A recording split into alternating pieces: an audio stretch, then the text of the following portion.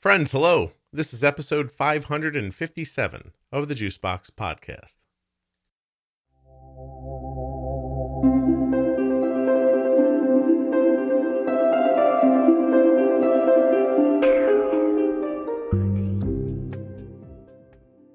On today's episode of the Juicebox Podcast, I'm speaking with Patrick, who is a young man that lives with type 1 diabetes.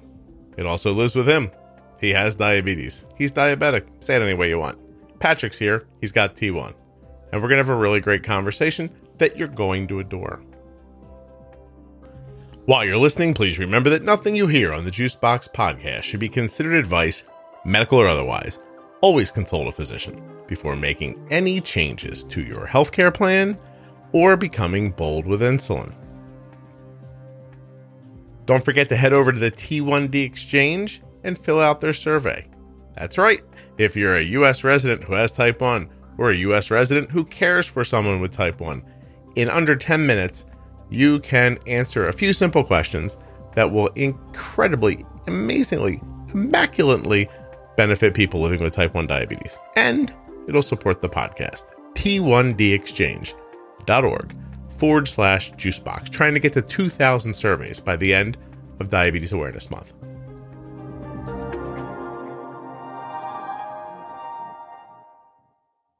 This show is sponsored today by the glucagon that my daughter carries, Gvoke HypoPen. Find out more at gvokeglucagon.com/juicebox. The episode is also sponsored by Touched by Type 1. You can find out more about them at touchedbytype1.org. Touched by Type 1 has just put tickets on sale for their annual Dancing for Diabetes show. It's on November 13th this year at the Walt Disney Theater in Orlando, Florida. Go to touchedbytype1.org to get your tickets to Dancing for Diabetes. Dancing for Diabetes is a powerful and exceptionally entertaining dance showcase. It features 300 nationally recognized and award-winning dancers in one unforgettable evening. Look what I did there. I was like, unforgettable. Look, you don't need me to do this. Touchedbytype1.org. Click on Dancing for Diabetes.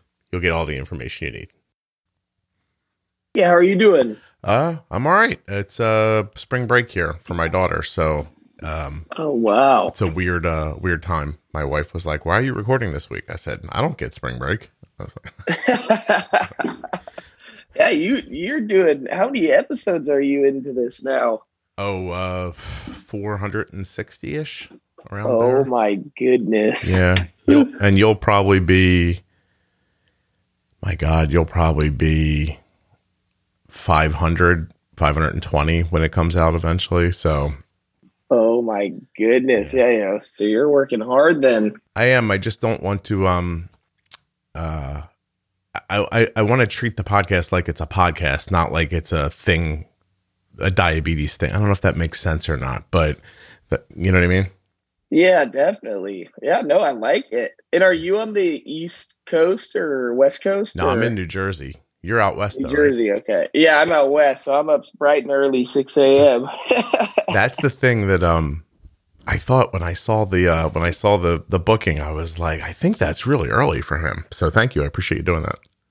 Oh, definitely. Yeah, you're busy, like booked up too, which is amazing. It's hard to get on the show at this point. I had to do one for somebody that, was kind of like time sensitive, and they're like, well, when can we do it? And I said, July. and she's like, no, we need it sooner. And I was like, well, there's one day a week that I edit and I don't record. I guess I could do it that day. And, so I found myself doing that, but yeah, it's good. Listen, wow. That's nothing to complain about. Yeah. Wow. And so you just do this with just, any diabetic who kind of wants to get on the show, or? I've turned some people down, but yeah, not many. I think that there's something about the desire to do the show that brings out a certain kind of person.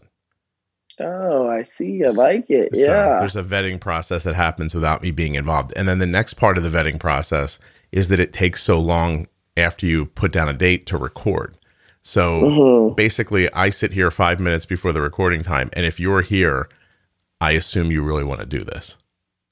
Yes. Oh, that makes sense. You know I what like mean? it. Yeah. So just try to stay loose like that. Anyway, you sound terrific. You're recording well. That's fantastic. What you just do is introduce yourself any way you want to be known. Just meaning you don't need to use your last name, or, you know, if you end up bringing up a friend or a sibling or something, you don't have to say their name. You could say my brother, you know, or that kind of stuff. Okay. But other than that, you introduce yourself, and then we'll just get started. Okay. And then we'll just go from there. I'll ask a question, you'll answer the question, and that'll happen over and over again until we're done. Okay. I like it. All right. Let me know when you're ready. At your leisure. Okay. Well, hello. My name's Patrick. I'm from Sacramento, California, and I have type 1 diabetes. Patrick. And I never get to say that. Why not? I never start off like that. I never, you know, that's not my go-to, like, hey, this is who I am. But I like to say it's a new thing. That's interesting. I mean, it makes sense, right? You don't wander up to new people and you're like, hey, I've got diabetes. Also, crazy booger came out of my left nostril this morning. You know. Yeah, so I like hearing that for the first time for sure. Did you like saying it?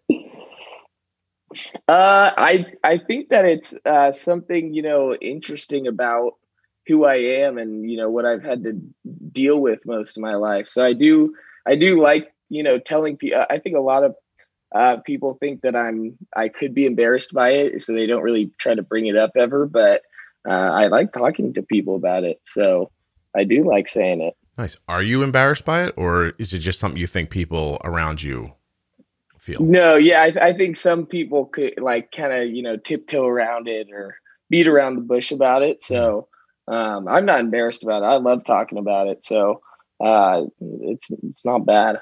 Nice. That's excellent. All right. So you're 20. Are you 24 now? I am 25. Oh, yes. That's something we were talking about before we started recording, is that it takes for a long time to get on the show. You were 24 when you sent the email. I didn't even realize that. Yeah, it took a couple months for sure. And then I got a, you know, little promotion. So then we had to move it back even further, but I'm glad I'm on here. No, yeah, I am too. And I'm realizing now that I'm only one clerical error away from putting this up while you're 26. So I just put up a show the other day. I had to write the person that was on it to apologize. And I had like a few files on my computer that got redated somehow. And I don't know if I opened them and that changed the date on them. And then they moved around in this folder that I have of recorded material that needs to, you know, go through the editing process. And so they slid way up. So I put out an episode yesterday that I think I recorded like 18 months before that. And my goodness. And it was really good and I enjoyed it. And so I definitely wanted to put it up, and I wrote the person, I'm like, I am so sorry. This is not a judgment of, what you did on the podcast. I just got messed up. And yeah. So anyway, we're just a couple of mistakes shy of you having 2 kids when this podcast airs.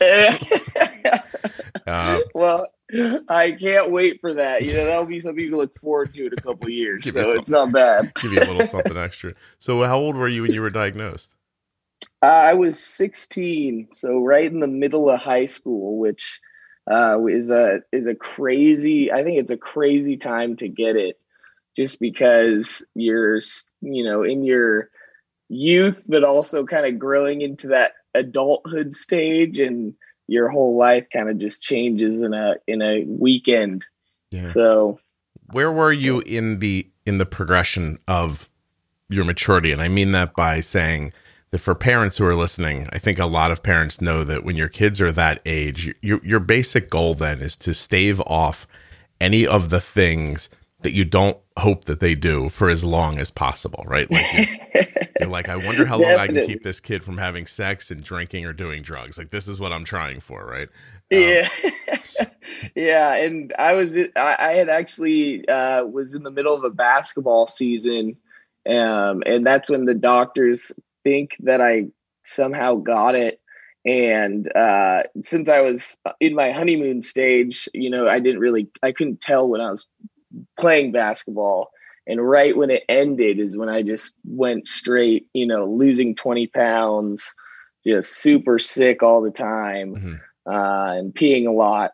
And so I got it right after basketball season. I remember it because we were in the playoffs and I couldn't even play. I was just so sick. So it was right then, right when have you ever heard of like Morph or Gala or anything like that, where the girl asked the guy? Mm-hmm. So I got it a couple days before that, after a girl had asked me with a buttload of Almond Joys. I came back 2 days later after she had asked me with Almond Joys, and everyone in school thought she gave me diabetes. Okay. That was the vibe. That was the vibe going around school. Yeah, they didn't know how diabetes. I mean, I didn't even know how diabetes worked. So that was kind of the funny story, was that a girl gave me diabetes by asking me to Gala. So I have to tell you, I think if Almond Joy could give you diabetes in 2 days, we'd all know about that. Yeah. Well, I don't know. I've heard no one likes Almond Joys. I've heard that. I mean, I'll eat them all day long. Patrick, I'm just saying, my imagination tells me if that was true, that at the end of every news broadcast on everything, they'd finish. They'd be like, and the Dow is down 35 points today. And before we go, don't forget, Almond Joys give you diabetes in 2 days. Like, you would just think it would be everywhere, Please disregard Almond Joys from your daily life. Hey, don't you imagine you would turn on the TV and just see people picketing Washington, like, stop Almond Joy? Like, They already do that. Well, it's just interesting how kids' minds work. Like, and what sounds like an amusing story then becomes, you know what I mean? Because somebody said it and thought that's funny, so they told somebody else who thought that's funny, and then the next thing you know, it's everywhere. But yeah, definitely. So and I mean, the girl even thought she did too. Oh, she was set on it, and I was like, no, okay, like, yeah, I got to stop it. Do you still know her? Yeah, definitely. No kidding. Yeah, we're still good friends. That's for crazy. Sure. So she's matured beyond believing that candy gives you diabetes in 2 days. Yeah. She felt really bad. I was like, trust me, it wasn't you. Did you go to the dance? Yo, of course. Yeah. I said yes. Oh, of course. I find it's best whenever women are kind to you to just say thank you. That's yeah. 100%. I agree completely. With Almond Joy. You give them Almond Joy with it. I have to be honest. If my wife approached me with candy, I would probably think I was sick and I didn't know it. And she was like, she felt bad. I'm not certain, but yeah, I guess at 16, it just seems nice. Well, so to get back to my question, at 16, not that I didn't enjoy our little offshoot there, but at 16, were you a party kid? Were you were you more like, still immature? Were you not like that? Like, what kind of a social person were you then? Yeah, definitely. I was just a basketball kid. I was just into sports. I was playing basketball year round and absolutely loved it. And then I got diabetes, and my whole world kind of changed. Mm-hmm. So my maturity changed with it. So I wasn't in no way a mature kid or anything like that. And then getting diabetes right after kind of just put me into this whirlwind of trying to figure out who I was and what type of a person I was. And so I quit basketball the following season because I just could not figure out how to play basketball and have it work for me with diabetes. Okay. I would get super sick on the court. I'd get low, and my coach would have to take me out 5 minutes into the game, and I'd just be sitting there like, why am I even here? Like, I don't understand why it is happening to me. So that threw me for a loop for sure. And that's when I started getting into partying, because 16 is kind of the age where in high school, they just start partying a little bit. So I started hanging out with the kids who were going out and, drinking, smoking, all that stuff. So I started hanging out with them. And that's where, I learned a lot from it for sure. Well, so you were really focused on it's interesting because this is, I didn't know if you were going to say this or not, but it was what I was wondering. Like, so you were at an inflection point in your life, whether you realize it or not. And if you could have kept playing basketball, do you think that that meant enough to you that you would have avoided sort of that other stuff for a longer time? Or do you think you were always headed towards it? Is it hard to look back and know?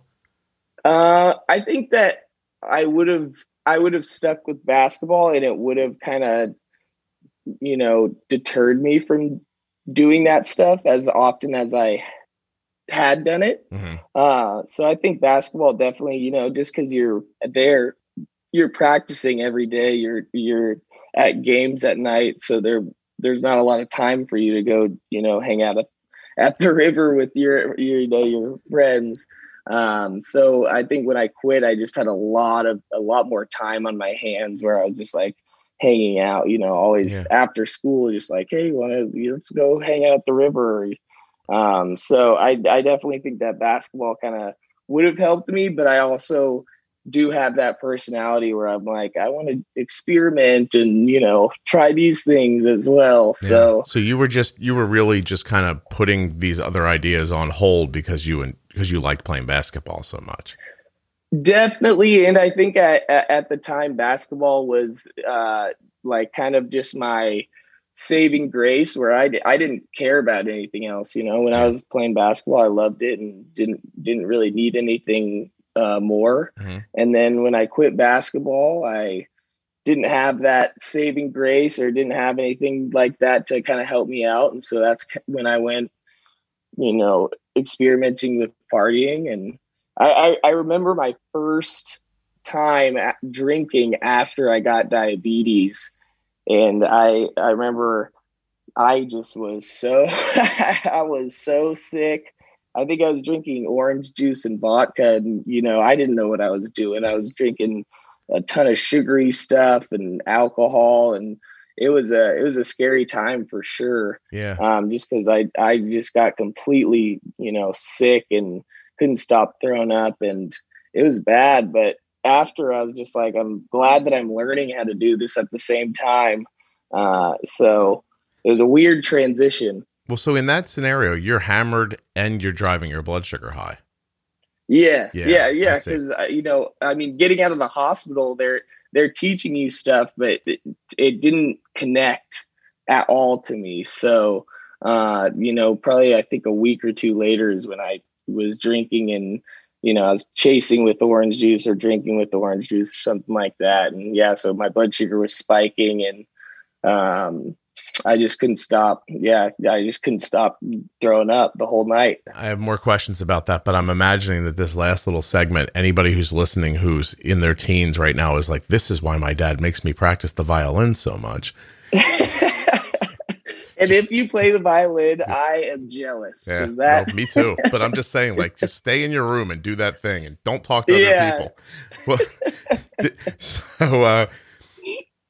so I want to go to, you're saying that you went from not being a drinker to getting diagnosed, and 2 weeks later, by the way, you drank like an old lady in the 40s. It's funny. You're having vodka and orange juice. It's whatever you can get your hands on when you're 16. Yeah. When you were 17, did you move to a gimlet or? Hopefully, I'm hoping I did. Yeah. Well, so you don't know anything functionally about how to manage your diabetes, and are you rebelling? I mean, I don't think that. It seems unlikely to me, Patrick, I guess I should say, that you were like, oh, well, now that basketball's gone, I can move on to my secondary choice, drinking by the river. So I'm So I'm thinking that, by the way, I'm fairly sure this episode is going to be called Drinking by the River, unless you say something else. But like, do you think you were like drowning your sorrows? Do you think you were in a panic about the diabetes? I think that it was, I think it was a multi-factor situation where, I had tried drinking before diabetes, but obviously, not worrying about the blood sugar was a little easier. And then when that happened, I had to really switch up how my thought process worked. But I definitely think it was, at the time, obviously, I didn't think I was drowning my sorrows or my anxieties about having this disease. But now looking back on it, I think it did have a bigger effect on my life for sure. But I also love to have fun, and I definitely loved trying new things. And I don't necessarily regret doing it, just because I learned so much, and I learned a lot about diabetes, even though it was a harder time. I was going through, the mimosa drinking and all that, but I definitely learned a lot through doing all that. So I wouldn't even say I necessarily regretted it, because I did have a lot of fun at the same time. Mm-hmm. But you definitely can say that I was kind of trying to not think about diabetes and rebel against what was happening with my body. Yeah. No, I'm not judging you. I'm trying to understand how you get from one place to another. If you listen to the podcast with any regularity? I've listened to a couple episodes for sure. Okay. Not crazy amount, but definitely a couple. Just because I don't, you might know that, like, I don't drink, so I don't understand but I don't have a judgment about it. I just don't understand like when you say have fun, I think of having fun and being coherent. Like, yes, so I recognize that that's not how everybody thinks about it. But I definitely understand that at that age, and then with all that pressure, did the pressure hit you in any other ways? Did your grades change? Did you start robbing banks? Is there anything else that happened?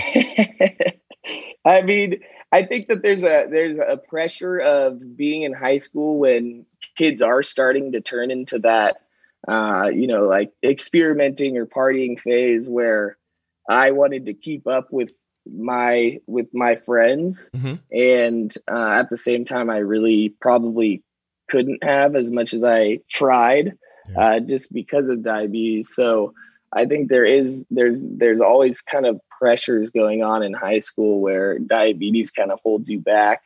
And I for sure was just fighting as much as I could not let that happen. But yeah, I really think that,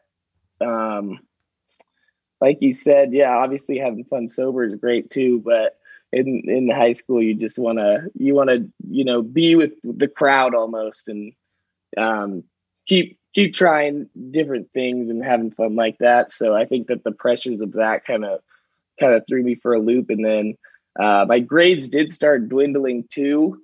I don't know if that's just because I did not like high school at all, or diabetes kind of put me in that, but I definitely my grades started dropping a little bit, because basketball, you had to keep a certain GPA. And then once I was out of that, there's nothing really to stop me from going too low. So you just kind of rolled with it then, and just went wherever it went. I just rolled with it, and my mom helped me out a crazy amount. I think she's definitely one of the, I give her all the respect in the world for, I mean, I was going through diabetes, but she was going through diabetes too. And so I give her all the respect in the world, because she really, really pushed me to, keep my grades up and get me into college. And so shout out to her, because without her, I would not be where I am today, for sure. You had a feeling like she threw a saddle on your back and rode you to college. She's like, now go over this way and do this and jump over that. And listen, not that children don't need that, somebody guiding them along the way. I have to say, I'm disappointed when I joked about you robbing a bank. One day someone's going to blurt something out on the podcast, and I'm just going to be like, oh my God, finally, like I was just like, would imagine if you're just like, I did knock over a couple of convenience stores, and the diabetic Bonnie and Clyde. I was out of my mind. I would point my insulin pump at them through my coat. Do you use a pump, or use MDI? Yeah, I use the pump, and I'm loving it. I'm using the Medtronic pump, but I've heard the Dexcom. I definitely want to try to get into that, because I've heard some great things about that. Yeah, it's very cool. It really is. But I'm happy you have something going. How long have you been on the pump? Was it recent, or have you been doing it for a long time? Only a couple, I think probably a year now. is how long I've been on the pump. In high school, like I said, I was fighting as much as I could. They were trying to put me on the pump. I said, no, I'm not going to do that. I stuck with the insulin pens. And that probably didn't help my situation at times either, just losing them and, all that good stuff that comes with the insulin pens. So I actually just started using it last year and I absolutely love it. Right. Well, yeah, I mean, you're older now. It's funny because for people who are, I can't think of their names, but there's these two guys that prank like local municipalities in California. Oh, okay. Yeah. Do you know what I mean? I've seen that. Right. Yeah. And because I'm aware of that, you're like, you have an accent too. Like you have like a California accent. So you, like when you popped on at first, I'm like, is this guy going to prank me? Oh my goodness. I wish. Those guys are amazing. Yeah, no, I know. But, and I'm never going to think of their name and I feel bad about that. But so you're saying, if I'm understanding correctly, you're saying that you resisted a pump or anything that would make you look different through high school. I don't think make me look different. I think just like because going from pens to a pump, your lifestyle changes up again. And I think I was fighting the lifestyle change just because that first time when I got diabetes and went to the pens, like that was a big enough lifestyle change for me to just be like, I'm good off anything else. Yeah. And so they were, because you have to go through training and you kind of have to test it out. And so I did a test run, like I think it was like a 3-day test run and of the pump. And I just was like, I am not gonna, I think that it popped out one night when I was sleeping.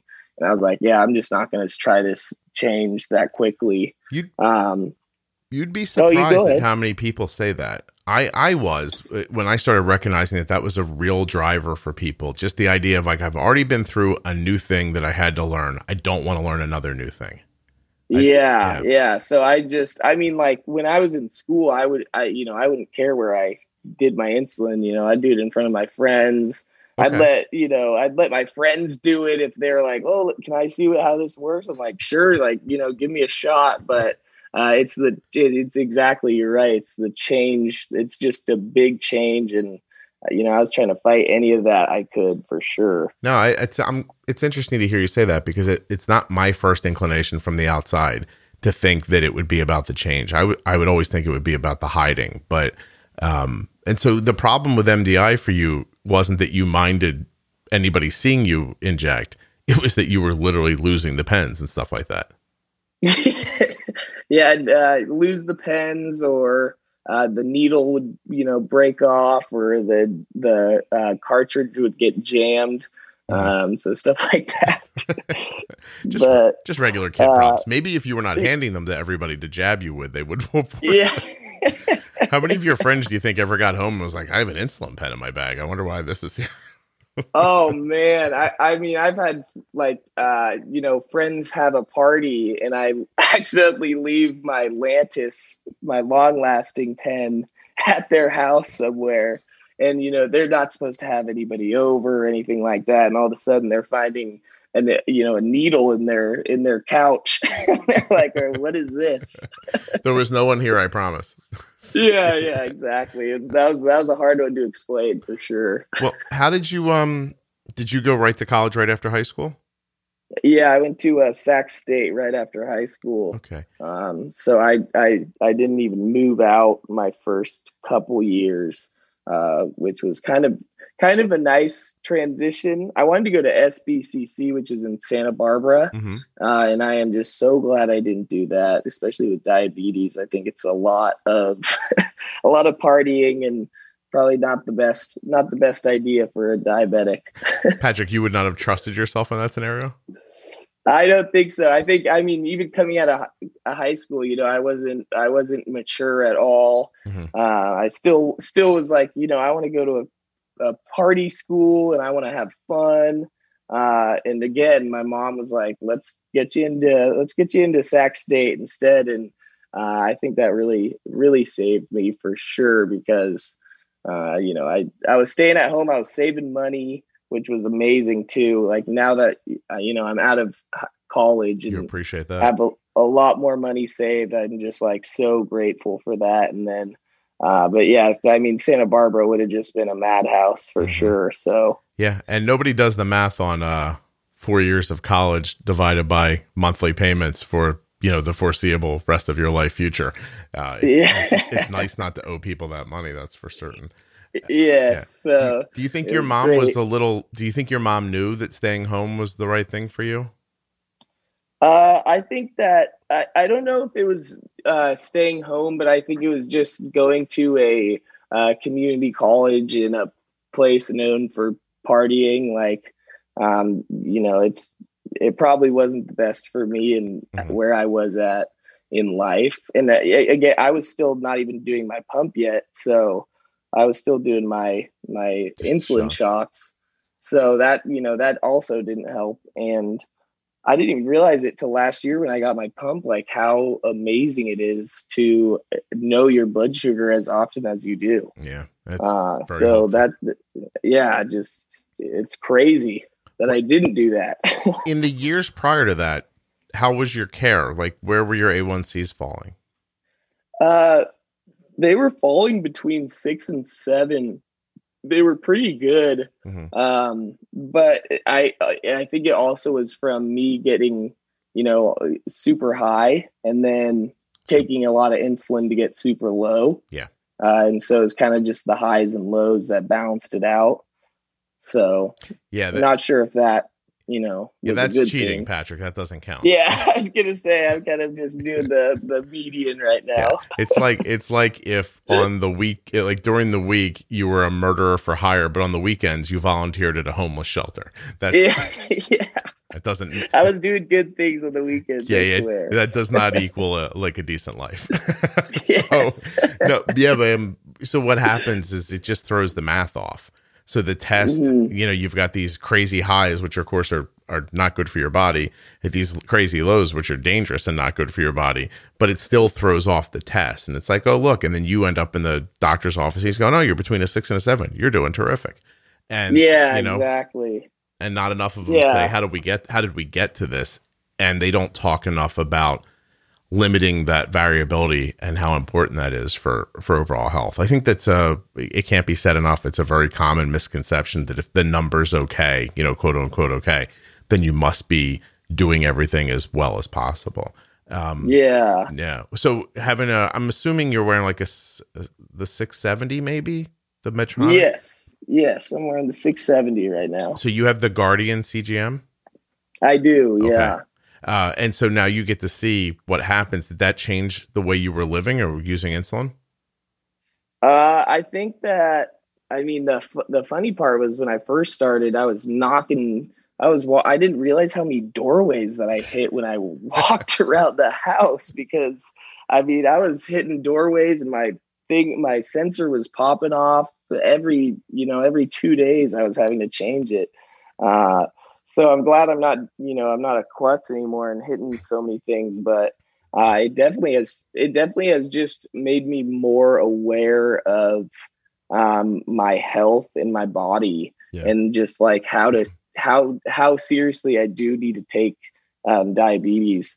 And it sucks that it took so long, but at the same time, I don't think I would have ever been able. My mindset wouldn't have changed at all. I think it was just kind of growing in maturity and seeing how diabetes really is, to where the pump just made me like so grateful that I was like, oh, okay, I need to start focusing on this and making sure that I'm, doing stuff that are healthy for my body. Cause, especially with friends, like, friends will go out and we'll eat or do all that, and they don't have a care in the world. And I'm like, I need to, sit down and really, really make sure my health is on point. So later on in life, I can still do these things. Yeah, no kidding. It's so interesting to hear. Patrick, please don't take this the wrong way, but it's go for it. Right, ready? It's so interesting to hear someone who sounds like they're in Bill and Ted's Excellent Adventure have a really thoughtful life idea.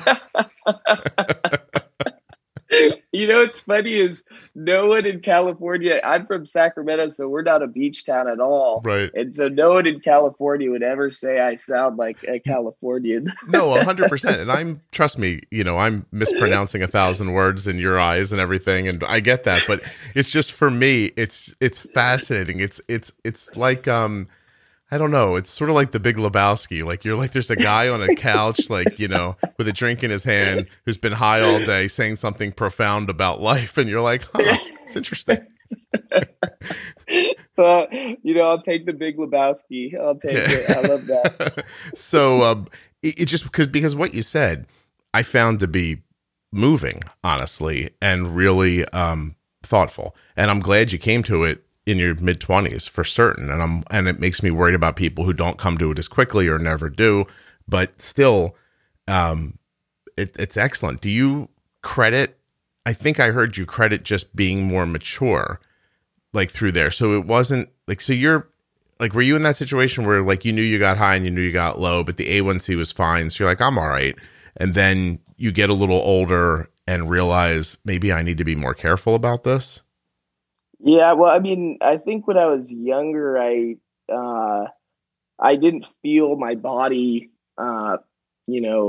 going through such like stress of a high blood sugar or low blood sugar. Mm-hmm. I didn't like now, when I have a high blood sugar, my heart is beating super fast and I'm getting all the symptoms. And I don't think I really don't think that I focused on that when I was younger, and so it didn't seem like a big deal at the time, if that made sense. It does. So it didn't seem like, it didn't seem like my body was going through anything. It just felt like, I need to get lower. So let's just put some insulin in and let's do whatever I need to do. But now it's like, okay, let's make sure I don't get high. Yeah. And let's check my blood, as much as I can to make sure that it's good.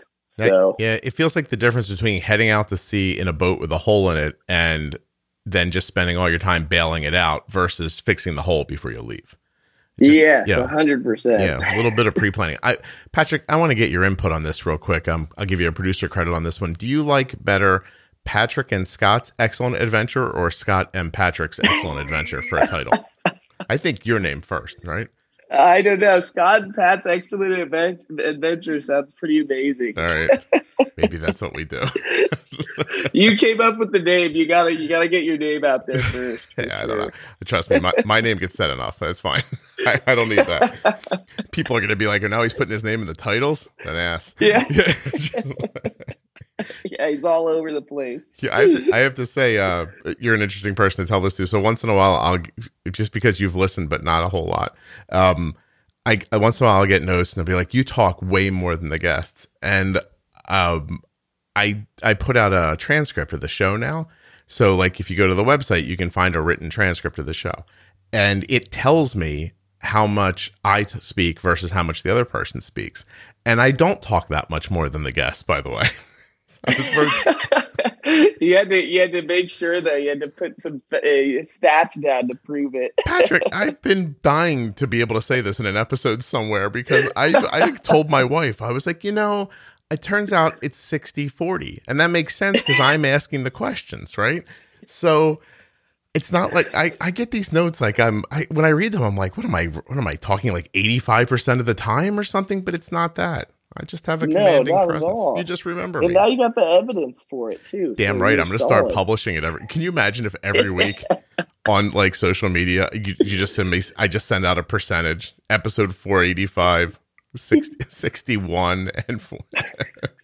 6139. That'd be amazing. I think you got to do it. Do it with this one at least. Well, yeah. Isn't it funny too when you say 6139? You're like, see, he talks too much. But if I would have said 5941, you'd be like, oh, it feels pretty balanced. Exactly. How your brain works. I was gonna say more 50-50 at this point. Well, no, I'm kidding. Let me be honest, it's never 50-50. But although that's not true, there are some where actually I'm on the low side, and the other person speaks way more than I do. But that's not the point. My point is, stop sending me mean emails. The podcast. Podcast is free. Shut up. The podcast is free. Yeah, I mean, come on. You got to send them a juice box if they send me an email. Dude, I get complaints sometimes would make you think somebody paid like 10 grand for this. Like, you know, Oh, no. I'm like, what's up, man? Like, you're not making payments. Like, relax. Yeah, I didn't even know you could get complaints for this. Yeah. I mean, come on. Well, you would think, right? Anyway. So what did you go to, like, you don't have to tell me exactly what you do, but like, what kind of work do you do? What did you go to college for?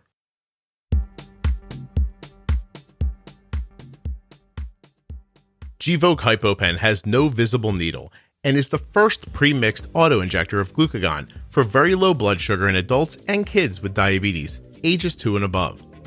Not only is Gvoke HypoPen simple to administer, but it's simple to learn more about.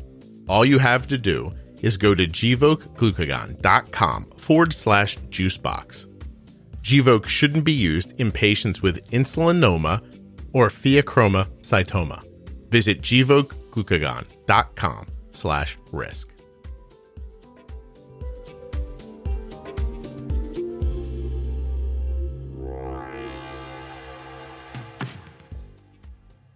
Hey, you live in Florida? Get those tickets for the Dancing for Diabetes show. Come on. Head to touchedbytype1.org/juicebox. Plunk down your hard-earned cash, support a wonderful organization, see a bunch of great dancing.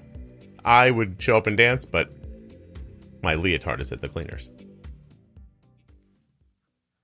I went to college in communications because I really didn't know what I wanted to do. Mm-hmm. So I went to college for that and started working in government and absolutely loved it. So I worked in, the governor's office and city hall, and then worked on a campaign right after college, and thought, this is a pretty nice career that I'm starting to kind of create for myself. Mm-hmm.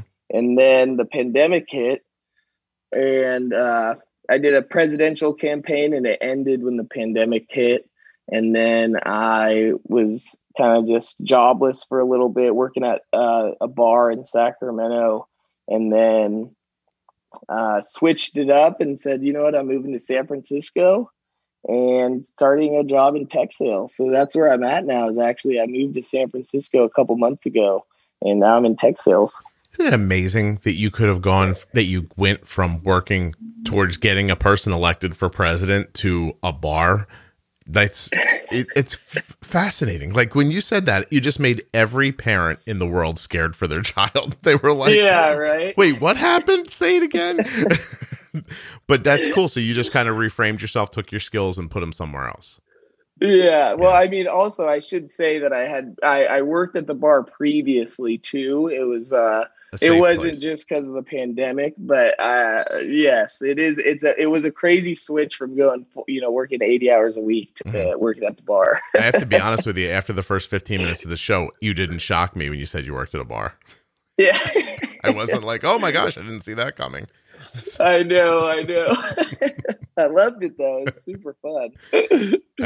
Talk about complaints though, for sure.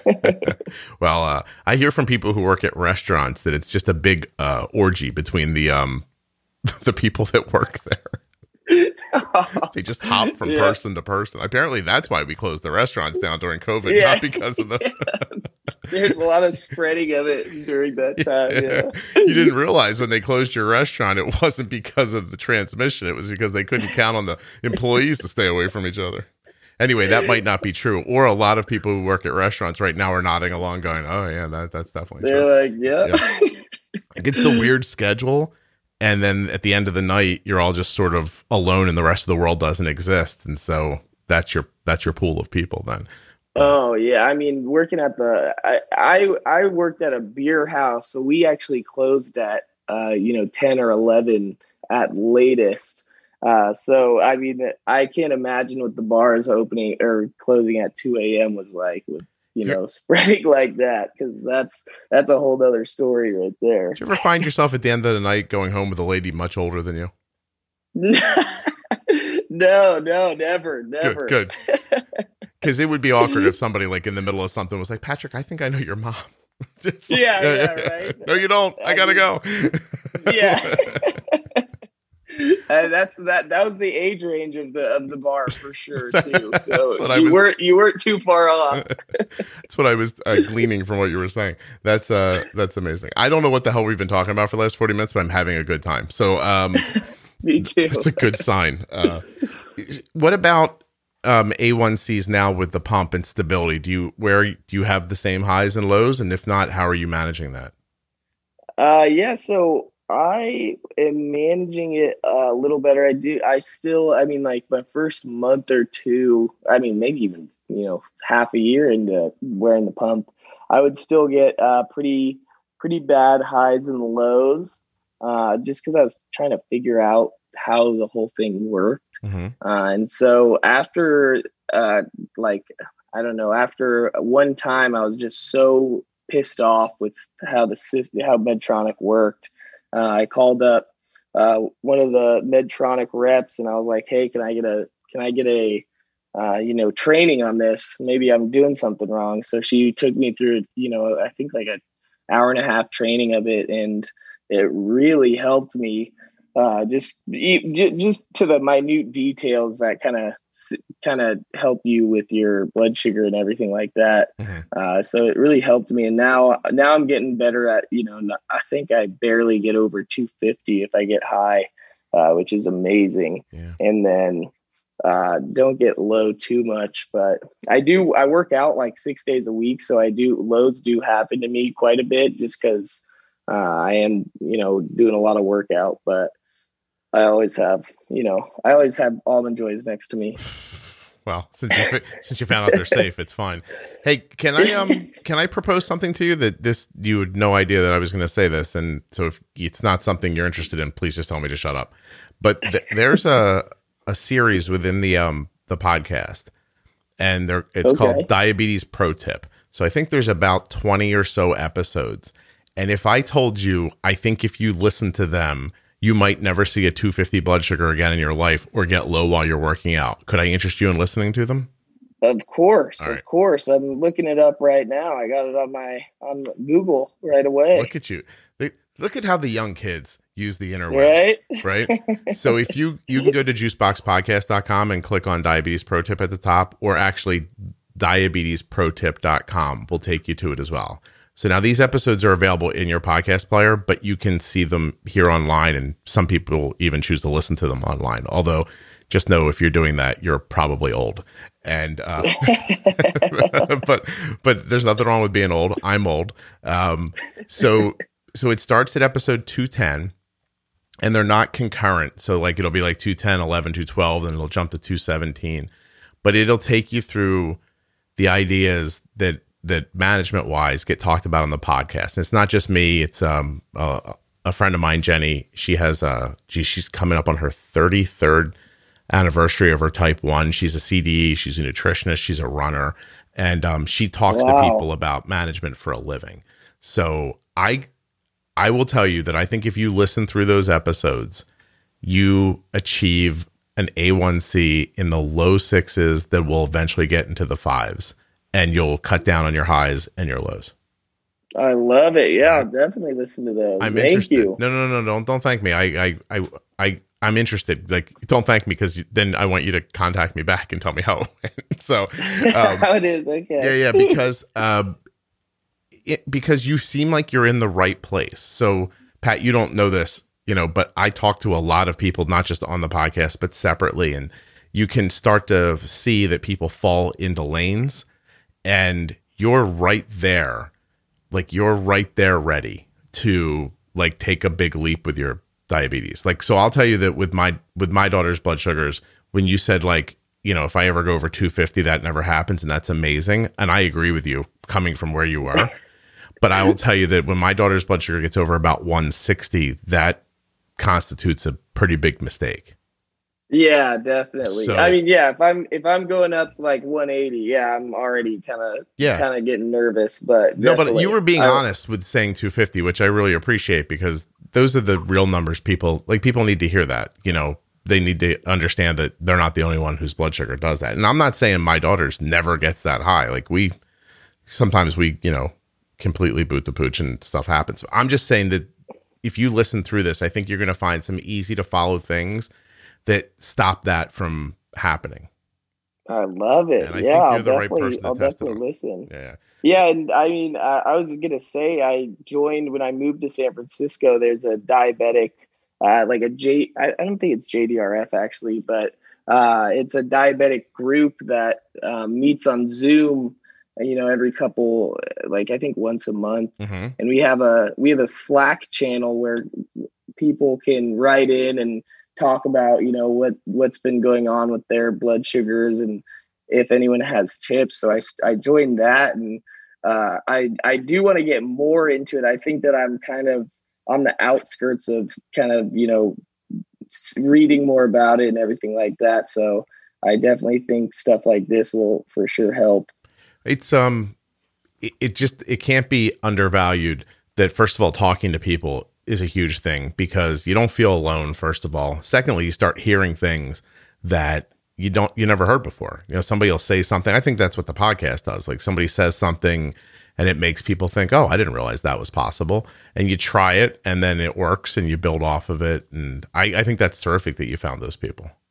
Yeah, and I mean, like before I went into this group, I knew a couple of diabetics, but I didn't know a lot of them.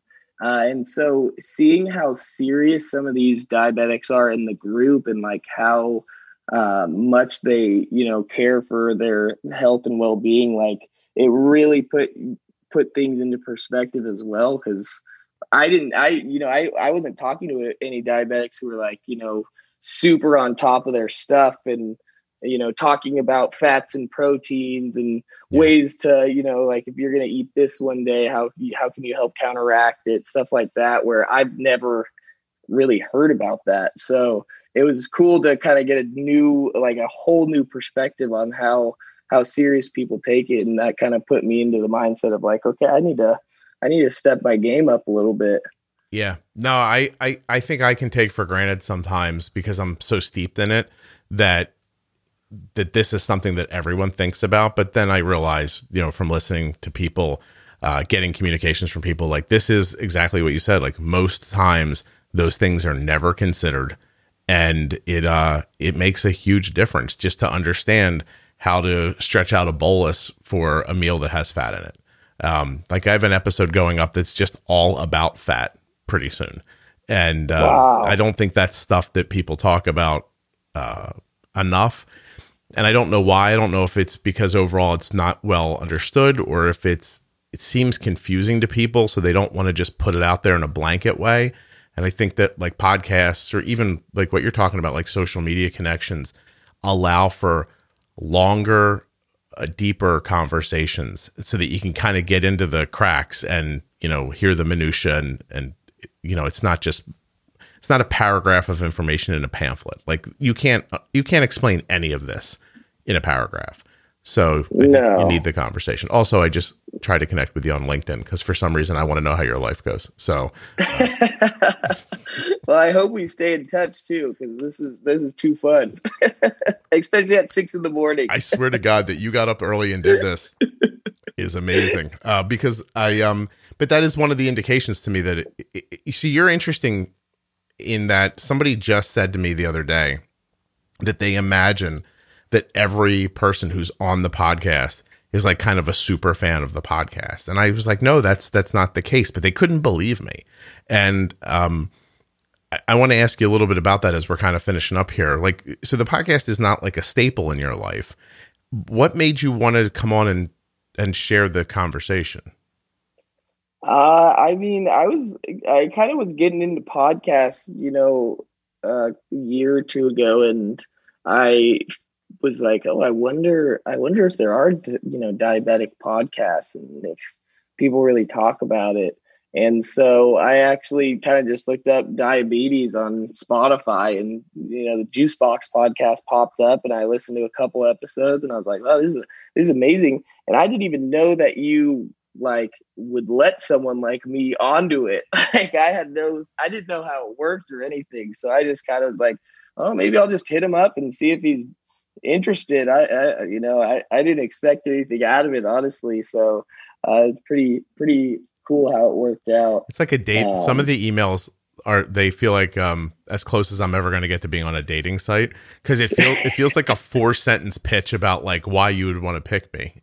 And I'm always amused by that. But what did you mean when you said somebody like me? Like when you listened to other people, did you think they were like special super diabetics? Special super diabetics. Every diabetic is a special super diabetic. But I just thought they were kind of involved in the community and involved in, speaking about diabetes. And I've never been on the inside of the diabetic community life. I did intern for JDRF 1 year, and that was pretty fun to do. But other than that, I kind of was just like, oh, maybe I'll just shoot my shot and see if I can talk about diabetes a little. Well, let me give you. I will pull the curtain back a tiny bit here. Hopefully, other people doing the same thing will not. Well, it doesn't matter. But what I was going to say is that I think there are people like who are in that center of that community that are amazing people. Like I'm definitely not saying that. But what I think is that when it becomes their whole life, they become a little practiced. And so I never talk to any of those people because like you did, like you were involved in politics. Like I don't want somebody popping on here, hearing 3 keywords and giving me a canned answer. Yeah. Right. Because then that's not interesting and nobody gets anything out of it. And I think more comes from listening to people's struggles and understanding their path than would come from somebody just telling you like, I'm super good at this and here's how I'm so good at it. And then it turns out they never really have any details. I also, True, yeah. You know what I mean? Like they never like, you know what I mean? Like, somebody's like, oh, I do great in the market, but they never say buy this stock, and this stock. They do great in the market, or you'll see people who are diabetes influencers will never mention what their A1C is. Oh, interesting. Right? I'll start looking into that a little bit. I never noticed. So when I share my daughter's A1C, it's not for bragging reasons. It's so that you can be reasonably comfortable that anything I said might be true. You know what I mean? Like, because if I was like, here's what I think you should do. You need to pre-bolus your meals, and I go through a little thing, and then you say, oh, that all sounds great, Scott. What's Arden's A1C? And I'm like, it's 9.8. And you might go, well, wait a minute. Why am I listening to you again? And lost. Yeah, like I think you have to show your work, I guess. And at the same time, I think that can be aspirational for people. Like I don't understand a person who says, hey, listen, if you're just running around yelling my A1C is 5.5, the rest of you can go to hell. That's bad. Okay. But if you're saying, hey, look, I'm 5.5, here's how I got to it. I think you can get to it too, even though you're not there right now. I find that to be hopeful. You know what I mean? Like when I don't know how to do something, I look to somebody who knows how to do it. Yeah. And I think even like me 5 years ago, seeing an influencer saying, hey, my A1C is 5.5, but not saying anything of how to do it, it probably would have just made me be like, okay, well, like, I don't care anymore. I want to go, I'm going to keep fighting this. Like, if I don't understand how you're doing it, then I don't want to understand it myself. Well, we're just to look up and go, oh, great. So you're going to be healthy and I don't get to be. Like, that's the vibe. Right. And I think you'll see, like, if you try those pro tip episodes, I'd be surprised if you didn't really like them just based on this conversation. So no, I definitely will. Yeah. 100%. I'm interested. So what you do is you listen to them. You don't have to report back to me. It's not like school. And an A1C from now, reach out and tell me if you're moving in a different direction. Okay, I definitely will. That's what I can't wait. I'm seriously, I'm interested. Don't let me down on this, Pat. Just send the email. Okay? Okay, I will. Don't treat me like 100%. Don't treat me like those old women at the bar. Okay. Just ignore me. I know what you were doing there. I'll send you a beer while you're at it too, while you're waiting. Yeah. Is this probably how you make friends? You just send a beer down the bar, right? And everybody's then it's a good guy. Oh my gosh. So what are your I'm going to finish up here for you. I don't want to keep you too long. I imagine you have work. But what are your long-term goals here around diabetes? Like, where are you trying to Like, what do you imagine is I guess my question would be, where do you imagine yourself to be when you're 30 years old, when you're thinking about maybe having a family? Like, where do you want to be with your diabetes at that point?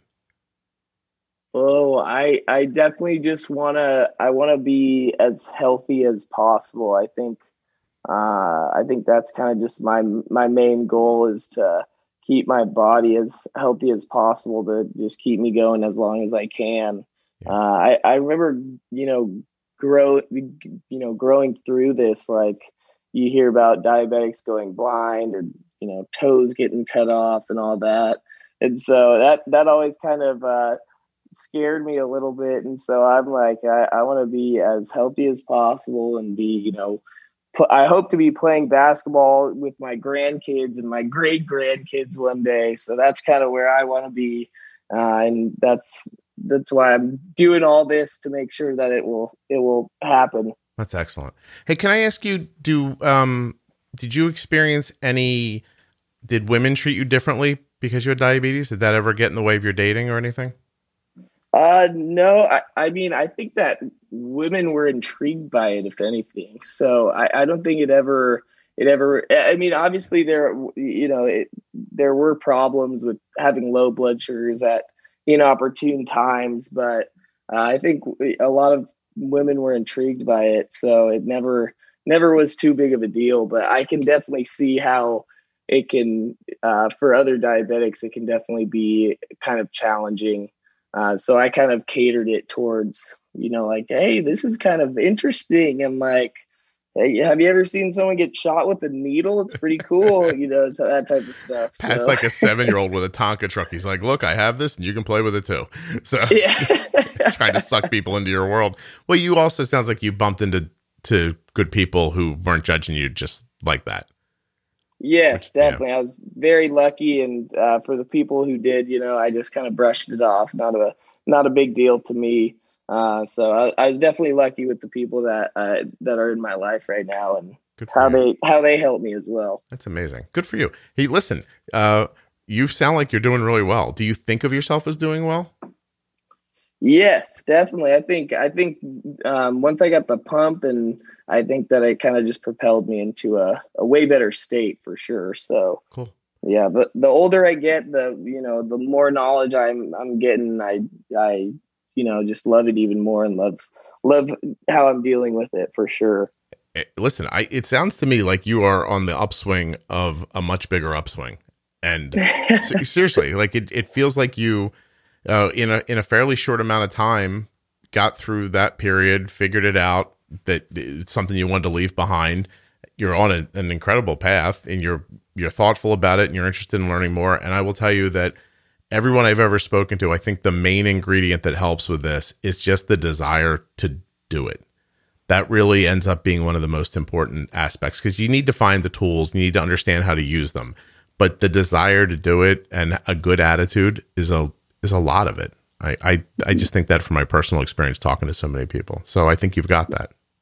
Well, I love to hear it. Yeah. I mean, I think you're absolutely right. I remember coming back from, I studied abroad in Italy, and I must have gained 20 pounds over there, eating pasta and drinking wine all day, so I gained 20 pounds, and I came back, and I just kind of got myself off the couch and was like, I need to work out every day. I need to just do it. Yeah. And so I started working out, and that kind of propelled me into okay, I need to do it. Like, I need to learn more about diabetes. I need to get healthier.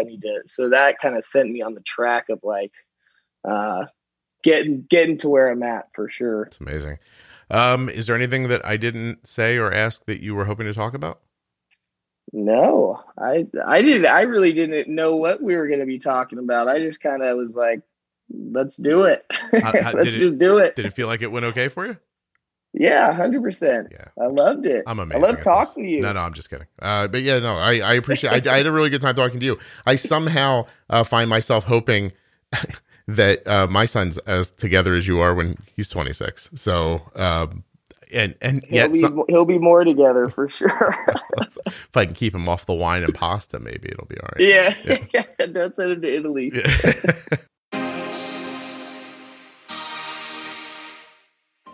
A huge thank you to one of today's sponsors, Gvoke Glucagon. Find out more about Gvoke HypoPen at gvokeglucagon.com/juicebox. You spell that GVOKEGLUCAGON.com/juicebox.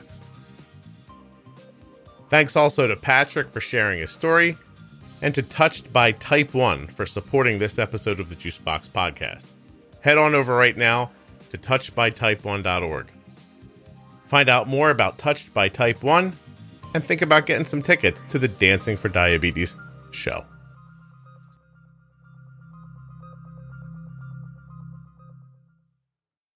Thanks so much for listening. I'll be back very soon with another episode of the Juicebox Podcast.